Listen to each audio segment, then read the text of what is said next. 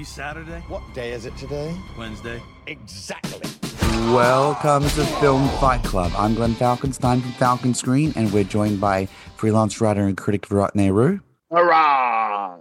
And Sydney filmmaker Chris Evans. Rah! And we also had Sydney filmmaker Virat Nehru because he worked on a short film on the weekend. Yeah, we were all blurring boundaries and we're becoming each other. Yeah, It was bound to happen. But it's exciting. We could all be filmmakers and writers, and everyone should get out there, make a short film. Virat's doing it. Virat's going to enter it at some film festivals. And speaking of film festivals, there's a fair bit going on at the moment. The Fantastic Film Festival Australia is on now until May 6th at the Ritz Cinemas. The Spanish Film Festival is also on now until May 15th at Palace Cinemas. Cinema Reborn starts tonight and runs through until May 1st. So want to really catch over the weekend. Beautiful big screen restorations that you only want to see on the big screen, also at the gorgeous Ritz.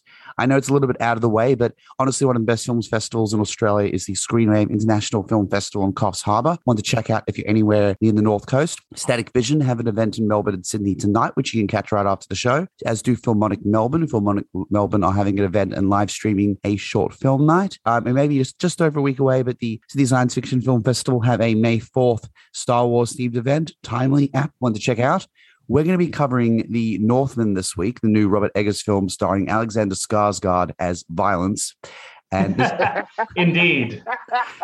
That's the most apt description of the film in one line that I could think of. Yeah. There's more to it, but not much. No, it is. But not much. No, well, there's a lot to it, but there's also not much to it. But we'll get to that. We'll get to that. To note, there's some big events in the film world. Cannes. Yeah, their lineup's out. Looks pretty good. A lot of those films will come to the Sydney Film Festival, which are launching their program always on Eurovision week. So May 11th, May 12th. There's some films already out, but we'll give more coverage when Sydney Film Festival go into really full swing again after 3 years and have a full program, which is very exciting. Before we get into the Northern, we have very far from the quality of Cannes. Yeah, let's talk very quickly before we get into the Northman about Fantastic Beasts and Where to Find Them, Part 3, The Secrets of Dumbledore. It is the third one. They may as well have called it that, starring Jude Law, Mads Mikkelsen as Grindelwald, the third person to play Grindelwald. It is about a Qilin, an ancient mythical Chinese and Japanese creature, the actual story behind which is much more interesting than the film, and tangent shenanigans that happen between one Newt Scamander, played by Eddie Redmayne, and more crimes by Grindelwald on the part of Mads Mikkelsen. This is a lazy filler film. You have to really have seen the others and know. I didn't really like the Harry Potter films that much. What I appreciated about them was they were all individual installments. I could enjoy them each individually. This felt like we're setting up for another film and we're just coming in the middle of a bunch of other films. There were storylines that had really nothing to do with each other. They had a big scratch to bring Jacob Kowalski, the most beloved character in these films, again, but a character that made absolutely no sense. CGI was good, but there's too many CGI landscapes. I don't think there was a single scene shot with natural light. I will give the film credit in one respect, that the actual plot of the film is interesting. The idea that Grindelwald, Voldemort, also on which very subtle 1940s German wizard who doesn't like people who are different. I mean, The Death Eaters were a nicely broad analogy for intolerance and hatred, whereas this is just much more on the nose. The idea that he can see the future, and then so to outwit him, a group of friends have to do random things, rely on randomity and rely on each other, and know that at the last minute, one might be called forward to step up, but they don't know who, is actually a great premise for team building and friendship and drama, but they really only use that in very, very limited ways. So it's an interesting setup with a lazy film with great actors. Mads Mikkelsen always brings his best, but there's only one scene I actually laughed at I found really charming. It was where a bunch of bagels came out of a suitcase in ever larger piles. I can't recommend it. I wouldn't even say for the hardcore Harry Potter fans. Honestly, I'd rather go back and read one of the books again. It wasn't great. I hope it gets better. If there's another one, that is Fantastic Beasts. I don't think there'll be another one. They were saying that they were hedging their bets on making the last two. I was kind of doubting they'd even make the third, honestly, because when the second came out, it got bad reviews. It got bad word of mouth from the general public and Harry Potter fans. And it was around the time that the J.K. Rowling trans comments controversy was coming to a head. Now they've said they're deciding whether to do the fourth or fifth based on whether the third does well at the box office, and it's doing badly, or at least disappointing. So it looks like that's it for the series. I find it kind of weird and silly that they made a filler entry when it was at a do or die point for the series. No one's excited for a 5-film story of something that is being written as they go along and isn't even that interesting. There's no basis. It's very bold. It's not like they've written novels that have years to be polished. They're on a rolling timeline, having to make 5 stories. Anyway, how not to manage your Hollywood franchise? No, it's very, very weak. They haven't planned out the 5-film arc yet. You think they plan out these in advance? Really? They go on what works in the box office. Oh, okay. Wow. Ouch. It's very bad. And also, just to note, of all the bad CGI scenes, there's one under the Brooklyn Bridge, the famous shot from Once Upon a Time in America and all these other films that has been reproduced so much better in other movies, and it just looks fake. I know it doesn't look like what it did in the 1940s, but man, just shoot an actual set. You could afford it. Also to note, I know there's been a lot of speculation extra to the books that Grindelwald and Dumbledore were lovers. The film could not have gone in this direction. It would have been perfectly fine. They could have just been friends, then all collaborators and enemies. The film takes every pain to emphasize and suggest this without actually saying it explicitly. And I feel they could have just said they were lovers. If that was the approach they would have gone, it would have been just as interesting as saying they were collaborators and fell apart. But the studio did not have the guts to do it, and that just makes it awkward and frustrating and sad. And there's no reason, if that is the approach you wanted to go, not being more direct about it. And I'm not saying subtlety is not a good thing, but that was a part of the storyline that had to be explored in a little more concretely. So it's just wishy-washy and weak. It's just cowardice because they can't use that in China. That's what this is all about. Apparently, the one line where they say, like, we loved each other or something has been cut. Oh, God. Okay. Oh, so I will give the film credit, though. I've never seen a film set in Bhutan, to my memory, and this is also partly set in Bhutan. So cool. That is Fantastic Beasts. It's not great. Yay. Yeah. It's nice seeing magic again, but just to get a little more creative, and also just a lot of fan service from Harry Potter. They go to the Room of Requirement, things like this, things we've seen. Just introduce us to new worlds. We don't need to go back to Hogwarts, honestly. A better film is The Northman by Robert Eggers, starring Alexander Skarsgård. It is set in the North. It's about a dynasty. We meet Alexander Skarsgård's character at a young age, Hamlet. Looking up to his father. His father is killed by his brother, and he survives this assassination. And his father takes over the kingdom, and he begins a lifelong, you killed my father, prepared to die quest for vengeance, which takes him from the north through the Baltics into Iceland. Wow. And it also stars Anya Taylor-Joy, Ethan Hawke, Nicole Kidman, Willem Dafoe in a small role. A lot of good actors here in small roles. Yeah. I did not like this film. Okay. I was surprised because I thought you might like it because I didn't like it.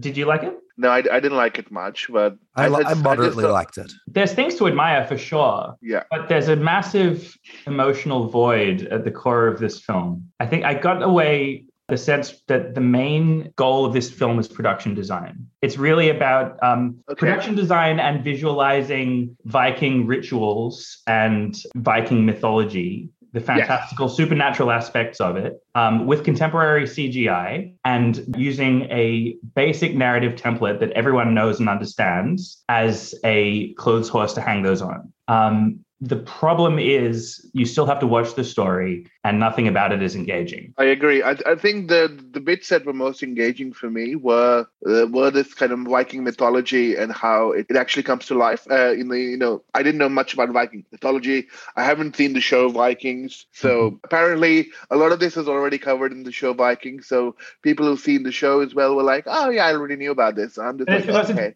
Basic kind of Viking, the interesting, sensational Viking rituals owned by Vikings. I liked the mythical recreations. I would extend the praise to the production design, to costume design, and very specifically set design. It was great. Let's just say it's about design. Yeah. And I would also extend that to the treatment of the music to situate us in this world. The music was great. Bjork had a scene in this. I know she contributed to a lot of the music. So the ambience, the aesthetic of this film, I found very interesting. But what bothered me more than anything else is that this film relies on a sense of scale and epic. And it's this journey between so many otherworldly places in the context of this era in 898. And while we do see him travel great distances, there's no real feeling of ground traversed and places moved. I mean, I was fortunate. I was watching it with someone who understood a bit of the differences of language. So I knew suddenly, okay, we're in the Baltics now. We're in the Far East or around Lithuania. This is fascinating to me. Now we're going to Iceland, but I feel absent that explanation. And I don't mean the film has to be a prescription in terms of you're now here, you're now here. But I think there are ways to convey the scale of the journey from the far north through to the Far East, at least and then into Iceland. And absent that, there's just a feeling that this could have been, I don't believe it was, but there's a feeling that this could have been filmed on just different adjacent areas not too far away. It's not the case, and the film, unfortunately, doesn't really convey that. I'm with you that there's not a real sense of the large scale, the journey. It's more like they just seem to like teleport, and sometimes there's an establishing shot of a Lord of the Rings like drone coming over the group marching along, and that's it. Yeah. And also on that, the part of the premise is that he gets around these places because he puts himself on a slave boat in order to be traded. There's no way that any person, that they managed to survive not being traded until he got to the point where he just wanted to infiltrate where he was. There's a lot of things in this film you just kind of have to buy and don't entirely make sense. I did like when they got to Iceland. It was CGI, but the shots of some of the volcanic shots and some of the environment was beautiful. It was amazing to behold. And the character itself, like Skarsgård, he loves doing this stuff. He loves doing being a violent, strong man. Yeah. He's very good at it. Like, full credit to him. Like, the guy's physically capable of doing these roles. Yeah. Oh, you completely buy him. And one of the cliche shots of this film that Eggers keeps returning to is this shot of Skarsgård from behind surveying some scene. And it just shows off how goddamn tall he is and broad-shouldered. This guy is a beast. You believe that this guy is going to mess you up. But you don't really believe that he feels anything, despite the fact that he talks, if you've watched the trailer, you'll know that this guy's really obsessed with rescue mother, rescue mother, slave, man, avenge father, kill Fyodor, or whatever his name is. Yeah. You never feel that, and you never really feel anything in this film. This movie's going for, as like I said before, a really archetypical, basic story approach, and a story everybody knows. I think intentionally, because the Viking stuff could be alienating to people who don't know what they're watching. And part of it is there's no real audience identification figure. There's no real sympathetic character. I think you make a good film without sympathetic characters, but these are just people you do not want to emulate or like or look up to. Actually, I think the film did something with the Hamlet template, which was interesting. It does play around with our usual perceptions of the main characters. For example, Claudius in the original play, you know exactly what his motivations are from Hamlet. And I think Eggers uses that knowledge to actually subvert some of those expectations in this film, which I quite liked. In this film, you kind of get the idea that that perhaps Hamlet's motivations aren't as pure as they come across to be in the beginning. And also Gertrude's character, which Nicole Kidman gets to play, also gets different touch. So I could see how situating this in the Viking context specifically brings different motivations to these characters, which are, yes, Hamlet's stand-ins for some point, but also they become their own characters. But that comes in way too late. And by that point, you've almost kind of checked out of the film, unfortunately. To note, the story of Amleth was the inspiration for Hamlet, for Shakespeare. He used it as a template. However, I'm sure this version of The Northman also draws from Hamlet. I don't know enough about the original tale to verify that, but of course it does. Anyway, when you're trying to tell an archetypical or cliched story like this, the challenge is to get you to care about each moment as if it was new, to have, as Brett was saying, like either an interesting or new take on what the characters are feeling or their motivations, or just a pure kind of sincerity in execution that allows you to empathize with the person, like a depth of feeling. I don't feel like there was really anything human in this film. It's intellectualized and built around spectacle. But like we were saying before, it's difficult to ever really emotionally empathize with Skarsgård, who's just kind of this Viking cool guy, Superman figure. Early on in this movie, I just immediately got a bad feeling, even though it was incredibly pretty, incredibly well executed in terms of the design and the choreography of the camera. I kind of thought this movie has been designed to death. Like all kind of spontaneity and feeling has been bled out of it. And instead I'm looking at this. I got a similar feeling from 1917 with another movie built around these big long takes with the camera roving around. It's built around the technical perfection of, oh, look, we move the camera over to here right as this happens. And then it goes over to here right as this happens. And it all looks really pretty. But it feels like that motivation is trumping anything else. And I love formalism. I love technique. I'm not here to say don't try and make a spectacle with, show off your filmmaking skills. But it feels like the priorities are out of whack in this movie because it's like, all right, cool, but I don't care. Yep. There's just finally on the motivation, you needed a real emphasis on that this was such a rough environment, that what people do has a real utilitarian aspect, the greatest good, the greatest number. This wasn't really conveyed. People come across as just a bunch of really selfish individuals. And then the tragic element of how people approach power and family and vengeance only really comes full circle and very abruptly towards the end of the film. There's not enough really time to emphasize or reflect on this. And again, the inversion of the Hamlet tale works, but it means that you're dealing with just characters you can't really move towards, identify with. I feel that the aesthetics, it does feel researched, does feel lived in, not to the extent that as immersive as something like The Witch was. I feel this relies a little more on storied and familiar archetypes. It's not an odd movie like his last two.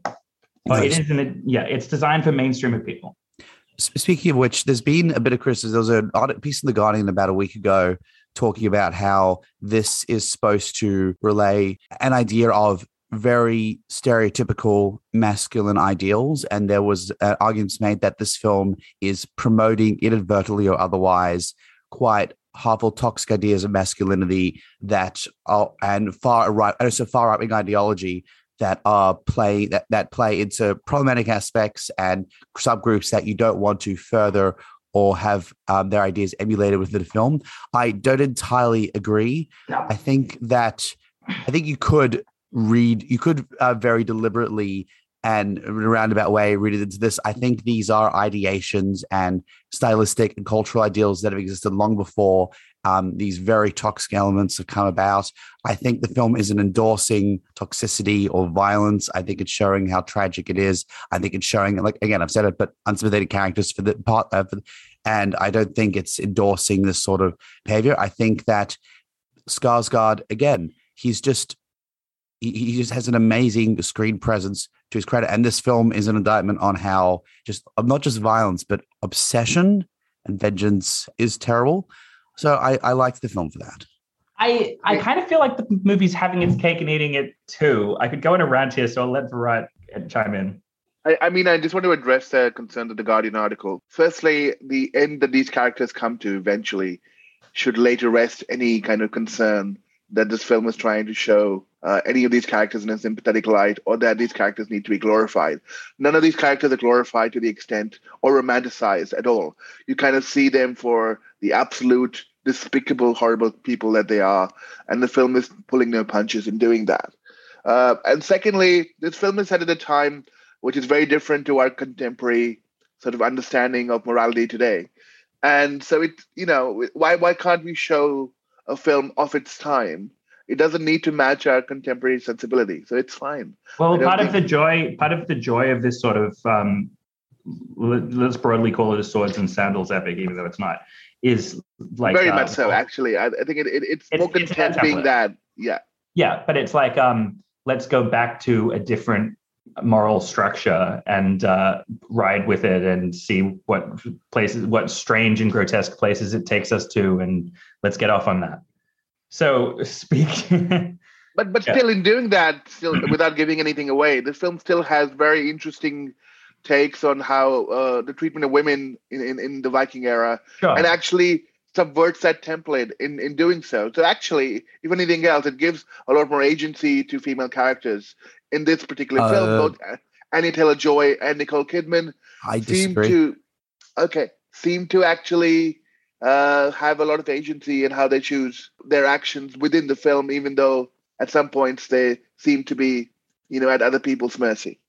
I know. I think this shows unfortunately, a realistic situation where women rely on.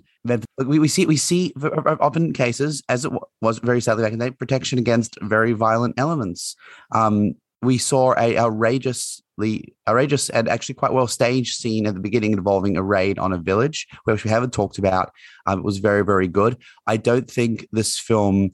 I think this film depicts not unrealistic environments for women then and now, and I'm of the view that it doesn't endorse this. It shows Nicole Kidman in the kid's character in a very bad position. It shows we meet Anya Taylor-Joy on a slave ship, having been taken from her family. Yes, deciding that she wants to see if she can alleviate herself of a particular situation, which doesn't mean to say that she's in a good position or I think really has agency. No. I think she's very good in this. I think she brings the ethereal element that she brought to The Witch and other films into this. I think she has an amazing screen presence. It's very well paired with Skarsgård, but I don't think the film really gives the female characters a great deal of scope, but importantly, again, doesn't endorse their treatment. I think Anya Taylor is basically forgettable. She's largely there for the way she looks. As you say, she's an ethereal presence. What I meant in terms of agency, I didn't mean in terms of like they have a lot of choice in the matter. I meant agency in terms of they're not complete victims for the entirety. The things they do get to choose within the limited scope that they have about what they want to do. And actually, I liked that template that, yes, they are victims of circumstance, but that's not all they're reduced to. I don't think it's a matter of choice. I think it's a matter of that in very limited occasions, characters see that they have the option to try and alter the circumstances, which I wouldn't really classify as so strongly as agency. But I think these are interesting tangents that the film otherwise could have developed on, but didn't. The focus is on Skarsgård character. That's the thing. I'm not going to give the movie props for having, an interesting take on women have some kind of agency, because is it possible to make a movie in America aiming at a largely urbane, city-dwelling, left-leaning audience? Or, that doesn't feature some kind of revisionist, women have some kind of agency. It's only possible to make that movie if you're doing RRR in India, right? Where women are just completely damsels in distress and have no agency at all. But it's ancillary it's not unusual for the Northman to take this angle based on any other movie along these lines. It just doesn't. Can we fit this into what Skarsgård is doing? Sword and sandals. Sorry? It's all ancillary to, can we fit this into what Skarsgård is doing? Exactly. Yeah. How many chest shots can we show of this man? How many times can he go? How many times can he tear someone's face off with his bare teeth? Their throat out with his teeth. Jesus, yeah, he's a wolf. There was the wolf scenes. This has brought me full circle to what you were kind of saying about the violence. And see, I kind of wonder what the point of this movie was beyond just like an obsession with cool Viking details. And apparently the original cut of the film had more Viking mythology. So if this is the reduced version, then that's what's driving Eggers, I think. Yeah. But yeah, because when I said before about the movies kind of like having its cake and eating it too, like, it says revenge is bad. Like every revenge movie of the past 20 years, right? Except for a few like bad late night TV players, right? Like what I was saying about the portrayal of women's agency, it's kind of like, okay, cool, like that, what's new, and like, but the movie still indulges in some ferocious gore where I kind of feel that combined with the very video gamey feeling I get from some of these clinical digital too perfect tracking shots through watching this guy run around slaughtering things, it gives me the feeling that this is just kind of like video gamey and adolescent of like whoa, awesome gore, whoa, awesome Vikings. Remember when throats were just ripped out? Like, even though the movie says, violence is bad, it's very much saying, come along and enjoy the spectacle of violence and violence. Yeah. And, I'm not going to be like just a pure moralist and say, violence can never be enjoyable and fun in movies. I like the fight scenes. Sorry? I had a great time with the fight scenes. They were good. They're very well choreographed, but the movie is so kind of ugly. Like it's very pretty in terms of design, but there's no beauty in this movie.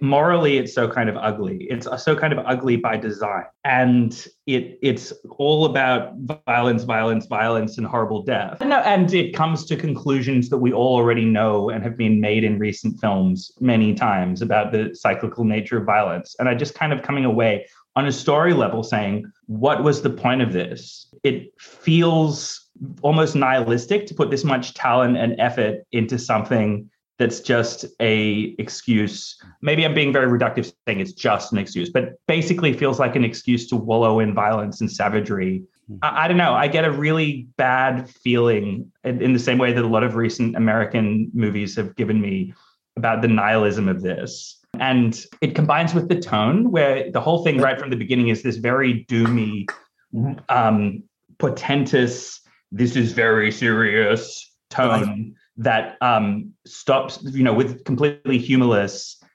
insisting on the darkness, seriousness, and importance of what you're watching while we go through the motions of this grim gore. However, I think there is an emphasis on loss of space and community and sense of self that we see. I mean, we don't just see the violent raid on the village. We see the after effects where individuals are affected, how persons are impacted, how mothers and children react. Importantly, we see scenes following these amazing bouts of violence. I say amazing in a graphic sense rather than a, oh my God, it's so great sense. And we see sequences where people feel disembodied, people feel grief, people feel scared. We see the impacts of this, and I think that's relevant. Some of the very gratuitous violence they depict, I think, realistically for the time, even though they don't linger on.